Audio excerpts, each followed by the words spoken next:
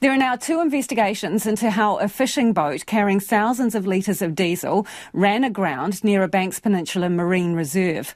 Conservationists are worried endangered wildlife could be wiped out by the spill from Austro Carina, which is stuck in big seas near Shell Bay. Anna Sargent reports. Diesel fumes have been whirling in the Banks Peninsula Bay below Jill Simpson's farm, where the stricken boat has run aground. Yesterday we could smell the diesel, a really strong smell of diesel. You can smell the diesel down in the bay, Red Bay below us, and you can feel it on the edge of the water on the rocks there. It's still leaking, it's just that the wind's blowing a different way today, and you can see it over the water. She says the 4 crew members were incredibly lucky to make it out alive when they were winched to safety on Sunday night. You could just hear that there's this huge helicopter, it's like it was in our room, and so we could see the helicopter out there, and then we saw a flare go up.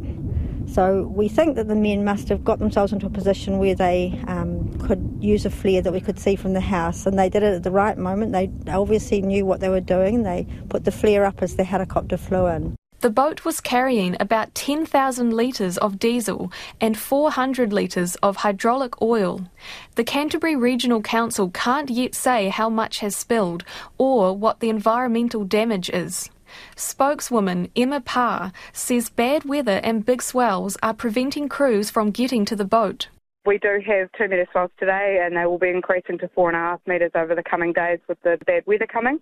So what we can do is prepare for a response and a shoreline clean-up and a rehabilitation of oil wildlife as required. The Department of Conservation's Mahanui Operations Manager, Andy Thompson, says the spill is close to marine reserves that are home to a number of protected species. Our main concern is around little blue penguin. We've done a bit of an assessment. We think they would respond best to rehab if they're affected. Some of the marine species, like spotted shags, probably won't respond well if they get coated in oil. So that's very sad and upsetting. Seals probably will be impacted because they'll end up swimming through some of the contaminants.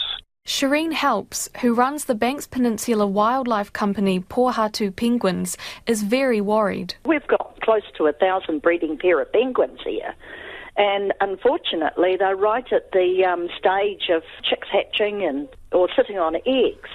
So if they do get affected, yes, we can save the adults, but we're going to lose a whole breeding season. The chair of Banks Peninsula's Te Runaka o Kokorarata, Mananui Ramsden, wants to know why a commercial fishing boat was so close to such a sensitive environmental area in the first place.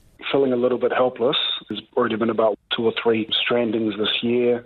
We've got plenty of questions as to what the Waka's doing there in the first place. Practically moving forward, what are we going to be doing around protecting really sensitive environments that we're talking about? Maritime NZ and the Transport Accident Investigation Commission have both opened investigations. The boat's owner hasn't responded to RNZ's requests for comment.